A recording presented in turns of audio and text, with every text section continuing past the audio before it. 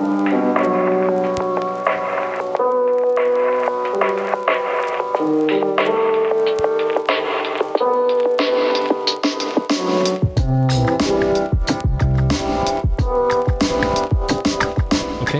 we are back. I know it's been a while, guys. Thanks for being patient. Today, our guest is Neal Payton, F-A-I-A, lead AP, CNUA. He's principal at Tortigalis and Partners, a leading new urbanist firm, where he directs the West Coast office, which is located in Los Angeles. In 2016, he was awarded the Paul Crawford Award by the California chapter of CNU. His focus is on the public realm and creating socially, economically, and culturally diverse neighborhoods. His work really speaks for itself. He is truly a leader in the field. In this episode, we talk about how the pandemic will transform our spaces, from the actual buildings to the urban and public realm. So we cover it all. And all of this is based on Neal's article, which he published recently, and link in the show notes for that if you want to check that out. We touch on stairs, retail, public transit, building height, taking over public space, just to name a few. Listen to this episode and you will have some tools to add to your quiver. It's great stuff, so enjoy it, and thank you so much for taking the time.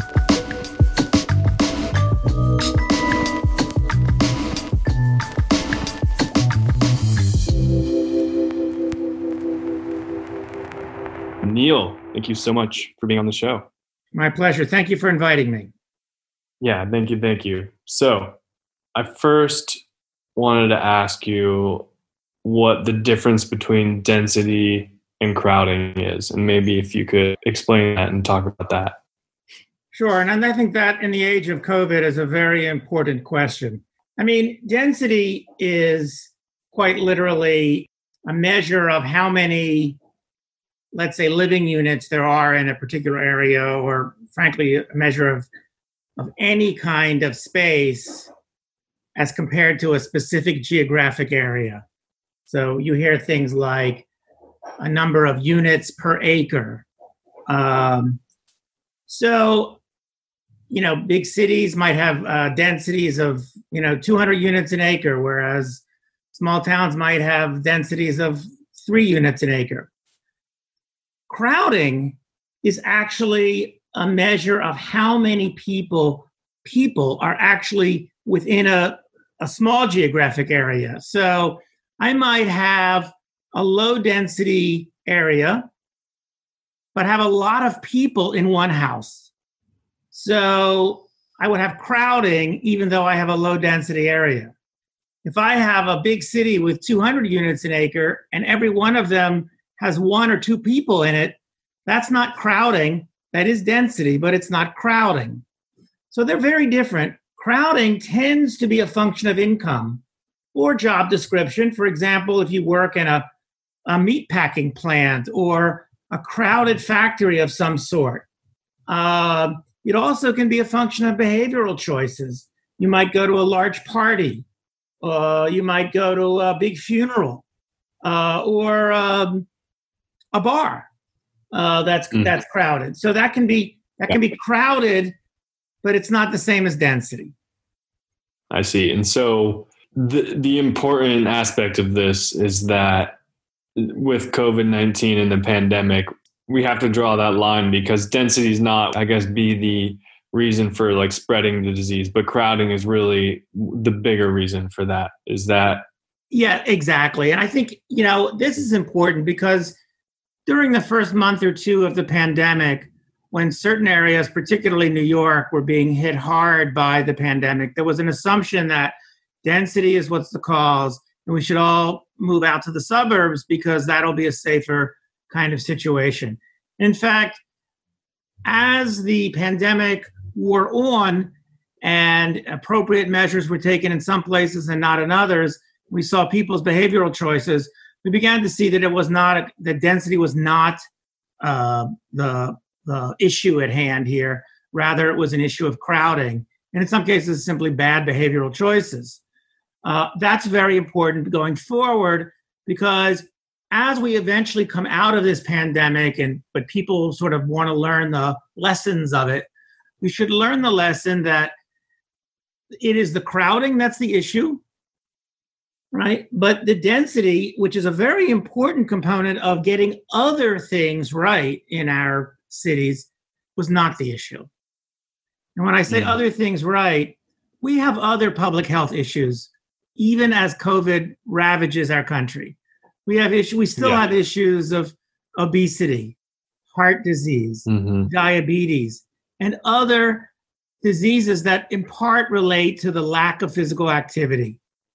And having a more urbane and a more walkable and somewhat denser environment than we might find in typical post-war suburbs is an important part of increasing physical activity and decreasing those other health-related issues. Those issues will be with us long after COVID-19 has gone. Yeah, for sure. I agree. And a lot of those other issues are oftentimes precursors. You're more susceptible maybe with obesity and these other issues to COVID-19, let's say. So maybe like getting forward momentum and getting people to be healthier in general is a good strategy, and having more density is a great way to do that. So yeah, no, great point. Thank you for sharing that.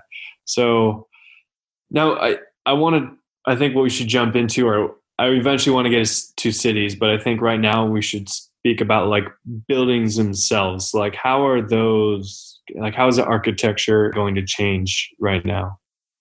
I think the most obvious are people's concern about getting into elevators. So that obviously could impact having very dense buildings. On the other hand, say 3, 4, 5-story buildings, which will have elevators nonetheless, might be designed to have very visible staircases so that at least those who live on perhaps the second or third floor might find it compelling to walk up the stairs rather than use the elevators. Not only does that diminish their exposure, so to speak, but it also gives them a little bit more physical activity.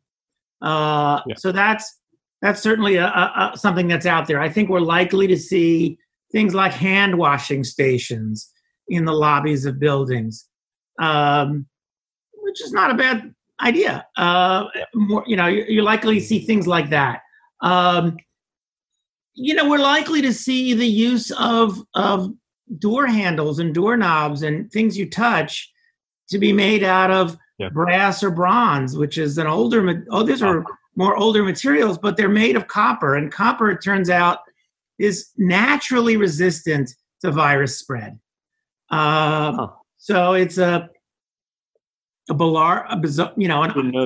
odd little scientific kind of fact. Those things could come back into play. I could see like almost like a shipping center becoming a thing, like having some sort of house shipping center. I could also see, these are just ideas, maybe like some sort of like bathroom as a wellness center. So with more remote healthcare, bathrooms are going to be more important for that aspect. So I'm not sure. I haven't thought of that, but I think that's a great observation. I would also, this prediction is not as hard as yours. I also think that, you're going to see, there has been a trend toward healthy or well buildings that has been ongoing now for at least the past 5 years or longer. Certainly you're going to see that trend rev up even more. Totally. In particular, things like air filtration systems. The last time I was at a builder show, this is where companies go and, sell their wares. One of the big things that was being pushed were these very state-of-the-art air filtration systems for apartment buildings and even single-family homes. That was before the pandemic. I think you're going to see that really rev up in the future, to be sure. So I think those are all in the mix. I also think that all of us have been challenged by working at home. And I think if you live in a house, you might be able to find a place that you can work easily. But if you live in a small apartment, that might be a little bit harder. And I think we're going to see a trend in some of the ground floor space that was allocated for retail in a lot of apartment buildings.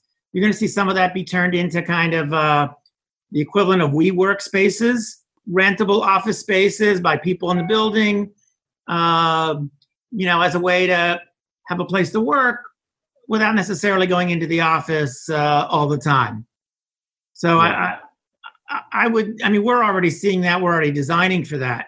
Yeah, I think, could you also comment on like the public space or like getting outside of your own house, like through, I don't know, different porches or something? And I'm sure.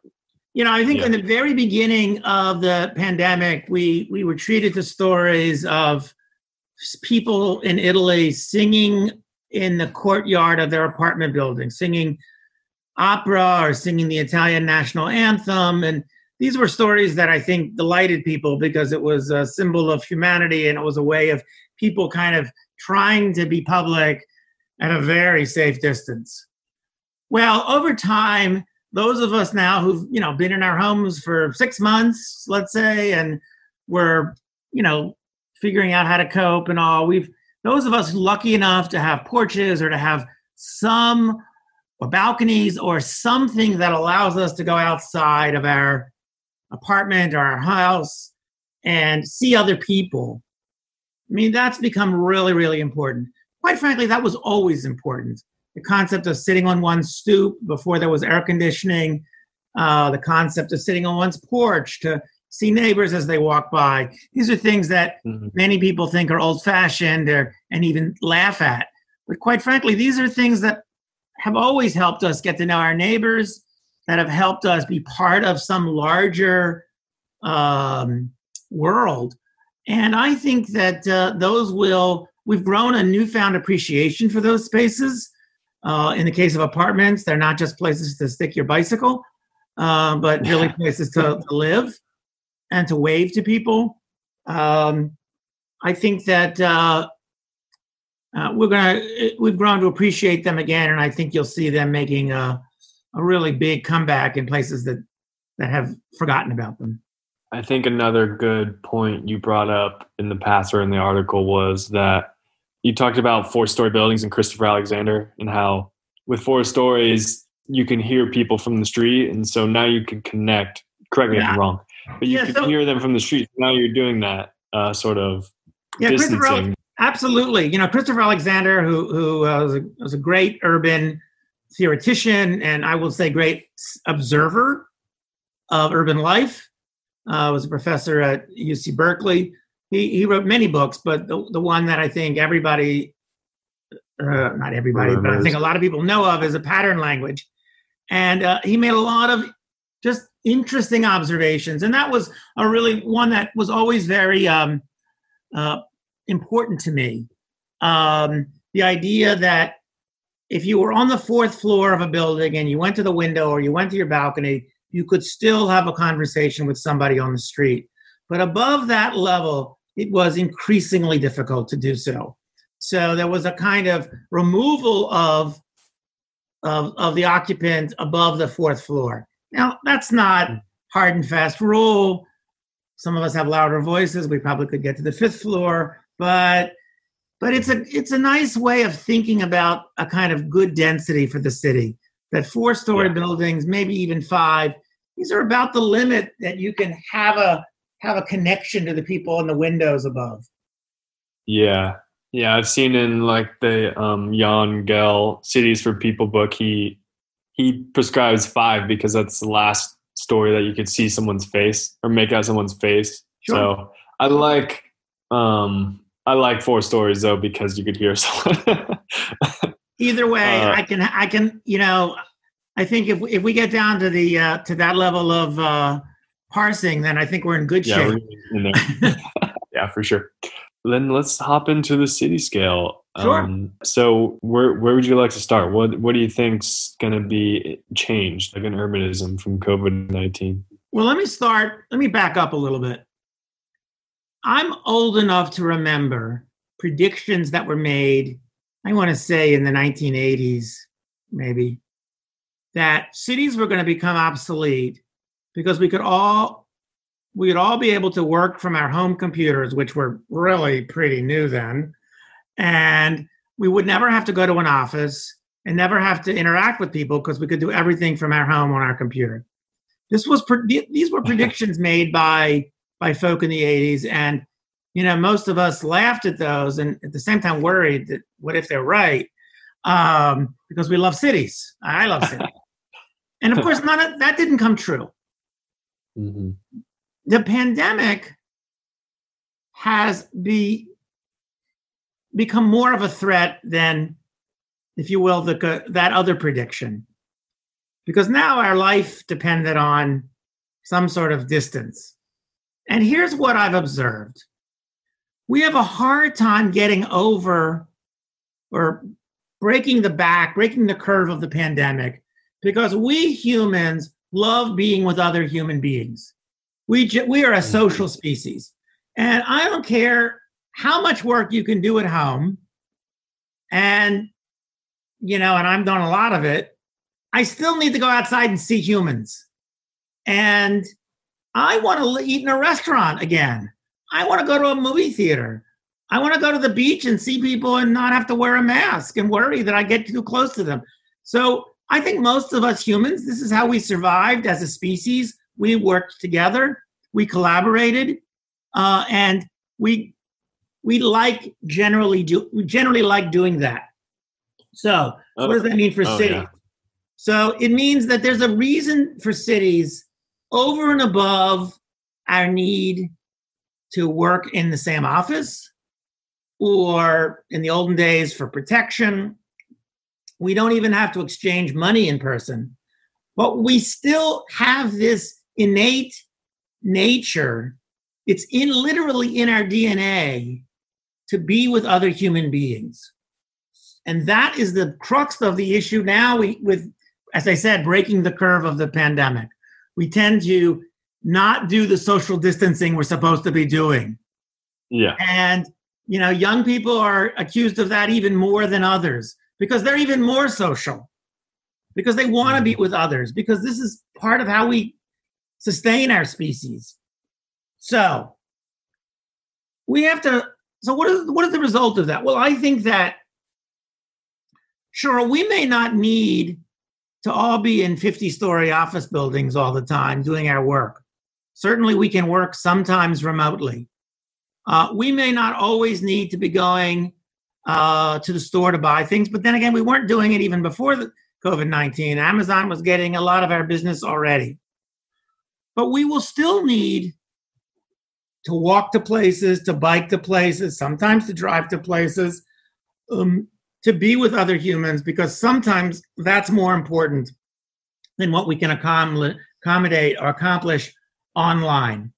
I happen to think this very much supports, let us say, let me call them the moderate density neighborhood, the kinds that support walking, provide eyes on the street in the form of the porches and balconies that I was just referring to earlier, and the small local stores or bodegas that allow only a certain number of people in at any one time.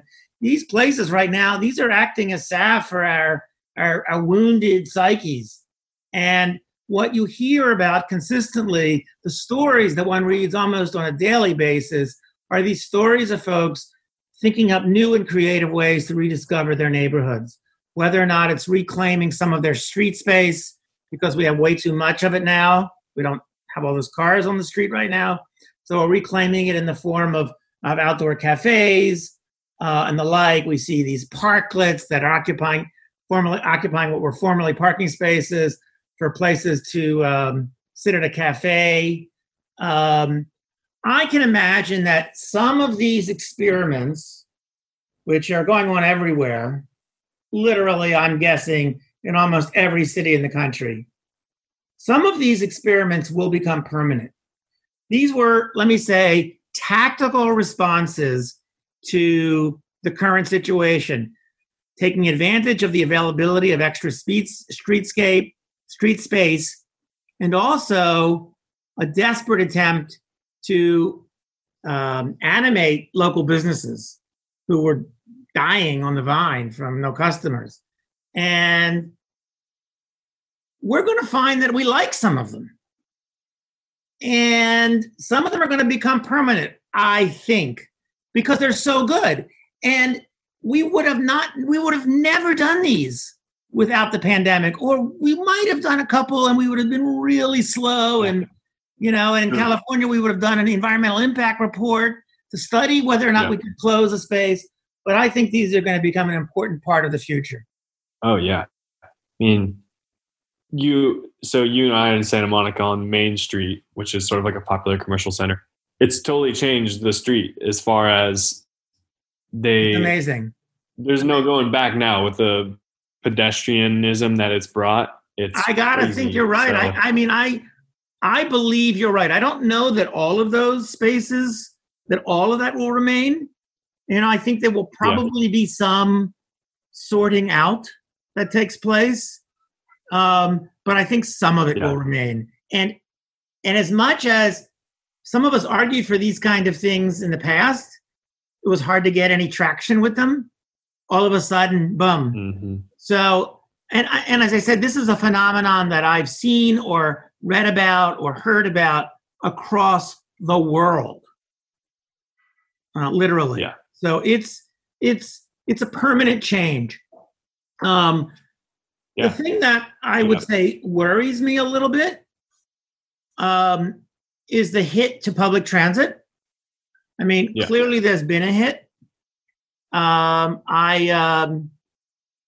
I think that transit will recover. I think it has to recover because the idea that all of a sudden everybody's going back to their own car is not only is it an unsustainable condition from an environmental point of view, it's not possible from other points of view as well. We don't literally have enough parking for all those cars anymore. We've transformed so many cities away from the reliance on having to park cars that we literally have to make public transit work.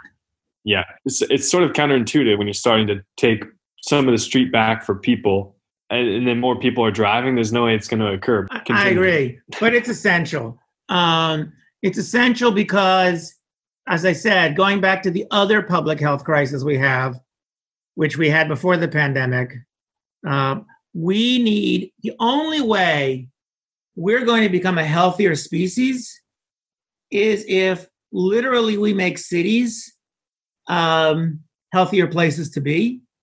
And the only way we're going to do that is to make them places where it's comfortable, convenient, and safe to walk or bike. And that's critical. Yeah, no, absolutely. That's the sort of key question I think that's going on is where will transit go?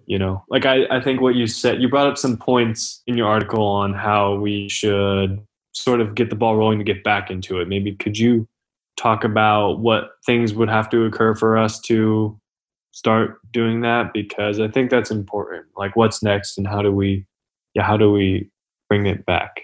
It's very possible that for a while after the pandemic, people will still be wearing masks in these kind of public places. If you went to China 2 years ago, 3 years ago, you'd see that was normal anyway, because the pollution in places like Beijing are so huge that people were wearing masks. So just kind of a normal thing. I mean, it's uncomfortable, but I think you're going to see that, we might be wearing masks, even gloves on transit for a little while beyond, let's say, a vaccine. If we think of the vaccine as sort of the beginning of the end, which we assume is going to happen, or a treatment at least, that beginning of the end will take some time to reach the end for the herd immunity to build up and the like. And I think we'll still be using those. I also think that there will be probably, and I'm sure, and there are studies going on right now of best practices for transit riders. There might be, and for a while, limited amount of seating, whatever. I know in many places, the buses have become free so that you can get on in the back of the bus, so you don't come near the bus driver as you get on. I think those are practices that will probably be with us for a while. But the good news is, wouldn't it be great if we could make buses free anyway? Wouldn't it be great if taking a bus did not require you to shell out money? Now there you're talking some serious competition for other forms of transportation. So, I think that the buses, the transit will have to become a little more competitive in that way. But I also think the best practices will take over as well. And over time, I'm guessing that those requirements will also dissipate or fade as we move ourselves away from this particular horrible episode in our history. Definitely. Yeah, it's going to be a gradual thing, but I guess we'll climb out. Hey, this has been fun, Neal. Like, is there anything else that you think that the listeners should hear, or do you want them to hear? Yeah, I mean, and maybe this should have gone earlier, but I think that I said we were a social species and it's in our DNA, and I talked about the importance of walking. I didn't actually state, and I think this is really important, we're also a walking species. The evidence, the archaeological and anthropological evidence, I am told, because I'm not a scientist in that area, I'm told supports the idea that prehistoric man walked about 9 miles a day, and prehistoric woman walked about 6 miles a day on average. So that means that our bodies are literally have evolved for that kind of activity. And when we don't use our bodies in that way, we are, in a sense, working against that evolutionary characteristic and probably not doing ourselves any good.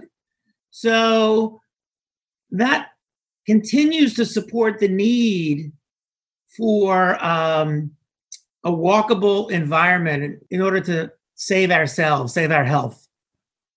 Hell yeah. Thank you, Neal. This has been fun. Thank you. I really appreciate the opportunity to talk to you and your listeners, your subscribers. Thank you. So where can people see your work, and if you would like them to? Sure. I would ask that they go to our website at www.tortigallis.com. That's TORTIGALLAS.com. And they can follow me at Neal, NEALIP. Cool. Perfect. All right. Well, thanks, Neal. Thank you, Stig. Talk to you later. Hey guys, that is all. Thank you so much for listening. If you have any questions, just send to humancitypodcast@gmail.com, or you could hit me up at Twitter at humancitypod, or even Instagram at human.city. I love listening. I love hearing it. Please, guys, absolutely anything. I'd love to talk. And that is it. I'm Stig. Goodbye.